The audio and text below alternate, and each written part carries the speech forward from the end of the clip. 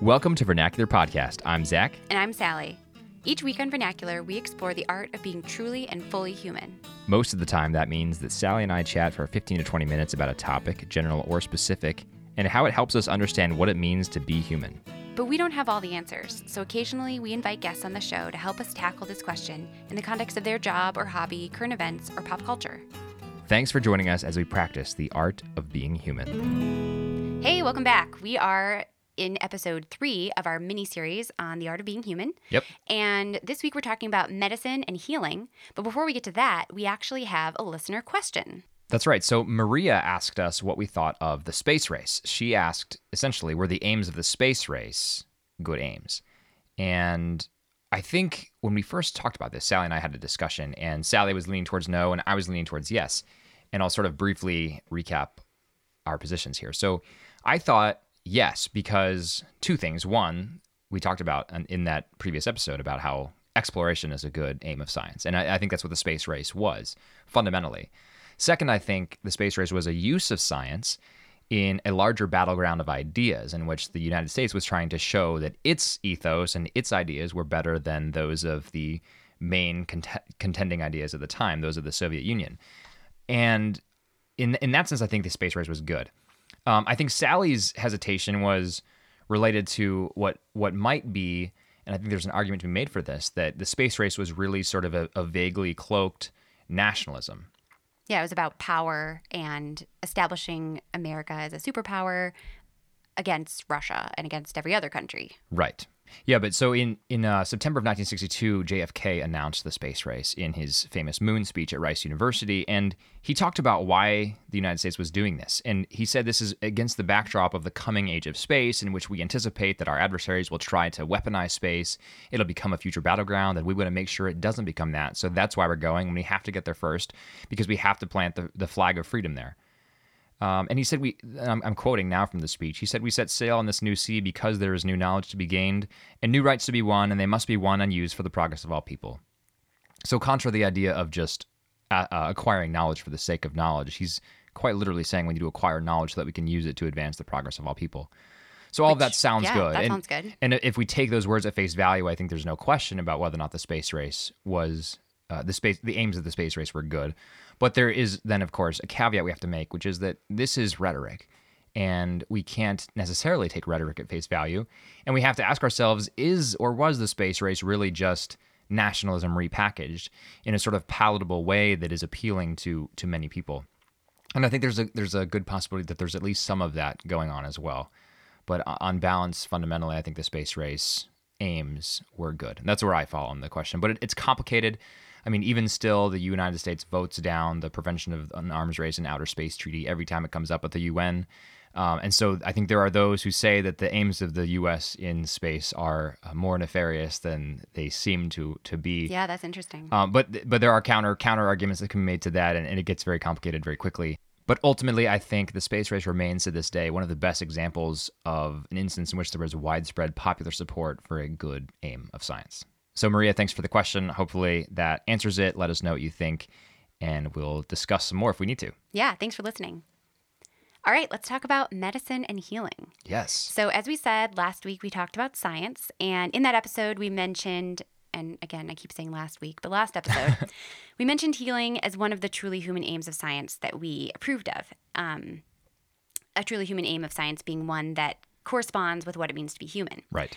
So this episode, we want to talk about the medical profession and what is the aim or the purpose of medicine. What should it be? What is it not? And again, last week. Just sidelining for the moment specifics about actual applications of science, right? So we're not talking about CRISPR-Cas9 and how that fits into the general question of the end or the aim of medicine. Yeah, exactly. So we are going to be drawing heavily from Leon Kass's article regarding the end of medicine and the pursuit of health, a very long, very thorough article that we encourage you all to read, and it inspired this episode. But I thought we could start with our conclusion.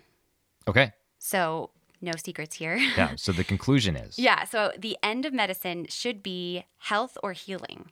And this is the purpose, health or healing, that most aligns with being human.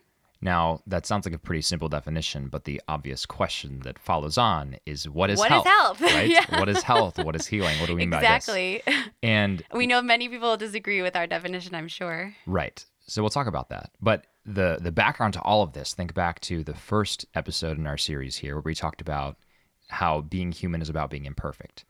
So the end of medicine, or the aim of medicine, assumes that imperfection is a fundamental part of the human condition. So health then does not mean perfection, because perfection is unattainable in the human condition. And so health must be something different from perfection. Yeah, so we have to keep in mind the limits of human nature and therefore the limits of medicine. Right. So what is health? Well, first of all, we can rule out perfection. Health is not perfection. Yes, and I think we can, along those lines, health is not happiness, No, definitely not. because that is not something that medicine is really capable of giving us, Right. especially for the long term. You might have a moment of happiness. Sure. Oh, I'm happy about this diagnosis, or I'm happy about this cure, but it can't give us a lifetime of happiness. And closely related to this is that health is also not pleasure. Now, pleasure and happiness are very similar, I think, but philosophically, they're distinct. Yeah, And- some have defined it as just the absence of pain, right. and health is not even necessarily just the absence of pain. Right. It's not simply curing or preventing or treating a disease. Just the absence of something is not actually health in its entirety. Right. So health is something positive, not simply the absence of the negative. And I think that health is also not, and this is kind of a big concept, but civic order or Right. societal order or whatever your idea of world peace. Right. I mean, I think is. we talk about, you hear healthy families, healthy communities, healthy towns, and we can certainly use that word in an analogical sense. But when we talk about health, especially as it relates to the end of medicine, what we're really talking about is an individual quality unique to each human person. And so when we say the health of families, that's something distinct. I mean, the idea of health as it applies to the human person in an individual sense, in a medical sense, can analogically apply to a community, to the world, even if we go that far. But that's not what we're talking about here. Yeah, because in the background, I'm thinking of medicine gone wrong, as in eugenics. Right. People having an idea of what world peace looks like, having an idea of the perfect human being and what medicine is supposed to achieve. We can look through a number of examples in history where that's gone wrong, and we try to achieve this specific form of human nature. We try to change human nature to be what we think of as perfect, and that is not the end of medicine. Right, definitely. And I think the final thing we should be very clear about health not being is health is not defying the two diseases, as Leon Kass puts it, that we are born with. And those twin diseases are aging and mortality. So health is not never getting old, and health is not never dying. Health is not immortality. So and this is related to health not being perfection, right? Health is not perfection. So health is not also defying the ultimate imperfection with which we are all born, and that is mortality. Yeah, and that can seem kind of like an obvious statement until you think about what a lot of people go to their doctors hoping for. They hope to continue to defy and defeat death. Right. They want to keep living longer. They want to prolong their life beyond maybe what is actually natural or what is good. Right. And I think that desire can actually be, maybe they don't realize it, but this desire for immortality, this desire to live forever, even if they wouldn't actually describe it in that way. So I think, yeah, and we're going to spend a future topic, actually, a future episode on that topic of aging and immortality. Yeah. But I think you're right to point that out, that that's not what health is. That's not the end of medicine. And this is anecdotal, so maybe this has not been your experience, Sally, or any of our listeners' experiences, but I feel like we've lost this phrase from the common vernacular in which a person dies of old age. Because when I was growing up, we had several family friends who would pass away, and they were older, probably in their late 70s, 80s.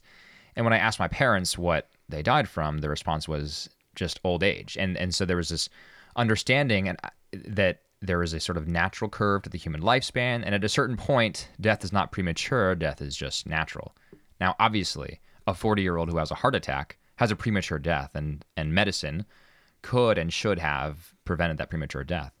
But in other cases, someone dies because of old age, right? I mean, that's the aging and mortality, the twin conditions with which we're all born, they will have their say eventually. And I don't know, I haven't heard someone say that in a long time, that someone just died of old age. But I feel like, at least growing up, I used to hear that more, and not just from my parents. I heard that from other people as well. So I don't know if that's been the experience of our listeners, but it occurs to me that maybe we've lost that sense that sometimes death is not premature.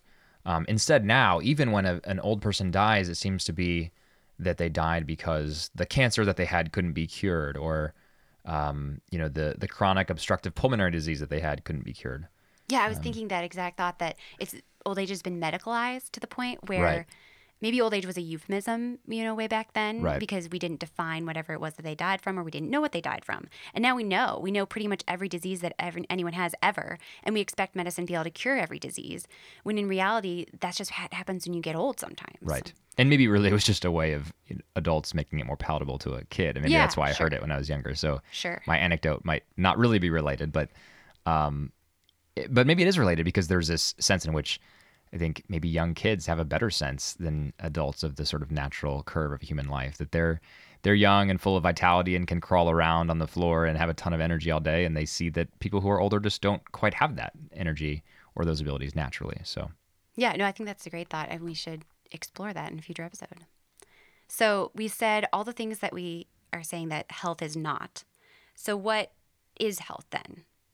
And Leon Kass, I think, has a great explanation for this. It can be unpacked a lot, but basically he says that for a human being, health is a state of wholeness, or of working well, or well working of the whole being, the whole organism. And that goes back to what you were saying earlier, Zach, that health is specific to each species. It could be specific to each organism, each Right. individual person. Health is going to look different, but it's a working well of the entire human person. right. And yeah, there's a lot we could say on that. There is. So let's start with this. Do you think, Sally, that the working well of the human person includes the soul? Yes, How but I so? don't think that. Well, I think that the human person is the body and the soul and the mind and the heart, like the whole, Right. every element of the human person cannot be separated from every other element. Right. So in that sense, yes. And I think it relates to saying that health is not just the absence of disease. It's not just a functioning body, Right. physical body. So yes, but I don't think that the soul is within the The realm of medicine. exactly. Yes. Yeah. So we can't go to our doctor expecting the doctor to fix our soul. Right. But our soul and our mind and our emotions play a part in health and in the wholeness that Cass is talking about. Yes. And I think our health can also play a role in our soul, Yes. right? Because the two are And the linked. state of our soul. Yeah. Right. I mean, we're not Platonists here, right? Right. We're not Gnostics either. Right. Right. Yeah. We're not trying to divide the body, body and and the the soul. soul, right, No, they are a union, and we cannot separate them. Right. Okay, so the working well of the whole being. Now, we said earlier that health is not perfection. So is it an oxymoron to say perfect health? The reason I know it's a tough question. The reason I'm asking this is, can we say that somebody is in perfect health? Right. I would tend to say no. I would tend to say no as well. Because I would say that because health is not perfection, because perfection is unattainable, then health will... No one can ever have perfect health. No one can ever have perfect Yeah. health, right? So health is always going to be an end towards which we are striving and never reaching. Yeah, and I think probably, again, is it appropriate to say it's also a euphemism, that or an idiom or something, that it's not actually accurate?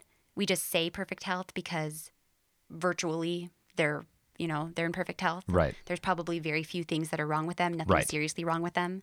So yeah, like right now I feel like I'm virtually in a state of perfect health because Right. nothing's actively bothering me that I need to see a doctor about. But I'm sure we could look and see ways that I'm not actually completely healthy, perfectly healthy. Right. So yes, I think no, perfect health is maybe an idiom, but not accurate Okay, to say. I also wanted to say that I think with this definition, health becomes more of a duty rather than a right. Okay. Because because there's an active role that both the patient and the doctor can play. If health is happiness or the absence of disease or some idea that a doctor has of a perfect human, then it sounds like it's the doctor's job to bring that about, or solely the doctor's job. Right. But if health is more wholeness and the well-working of the whole person, then there's a responsibility on that of the person to take care of themselves, to devote time to their body, to devote time to their soul, things like that. Right. And so then there's this kind of co-responsibility of both the doctor and the patient. And I think that's a better idea of health. I think one way that medicine has gone wrong is by people thinking of health as a right, Right. that it's something that needs to be given to them. Right. Or, yeah, and I think maybe the flip side of that is paternalism, Right. where the onus is entirely on the doctor to take care of the patient. And that I think is a moral responsibility that the doctor shouldn't have to bear, right? The doctor shouldn't be the one making all medical decisions on behalf of the patient, but it should be a cooperative endeavor. Right. Well, yeah, they should feel a burden to do their job well, Right. but not to feel as though it is, completely their responsibility. Right. Or to completely ignore all the wishes of the patient, thinking that the idea of paternalism, they're the parent. They're not the parent in that relationship. Right. They're not the authority, the sole authority, or the perfect authority. Mm-hmm. So I think it avoids paternalism on the one hand, and I think it avoids what's popular now, a kind of a consumerist model Right. of the patient-physician relationship. So the patient is the consumer in the Exactly. health marketplace, And essentially. the consumer, the patient, comes to the doctor and says, this is what's wrong with me. This is what I want. This is the medicine I want. This is the treatment I want. And I'll pay for it, or my insurance will pay for it. And the doctor just says, okay. And so I think if we think of health as a co-responsibility, as a duty, then we avoid both of those extremes. Right.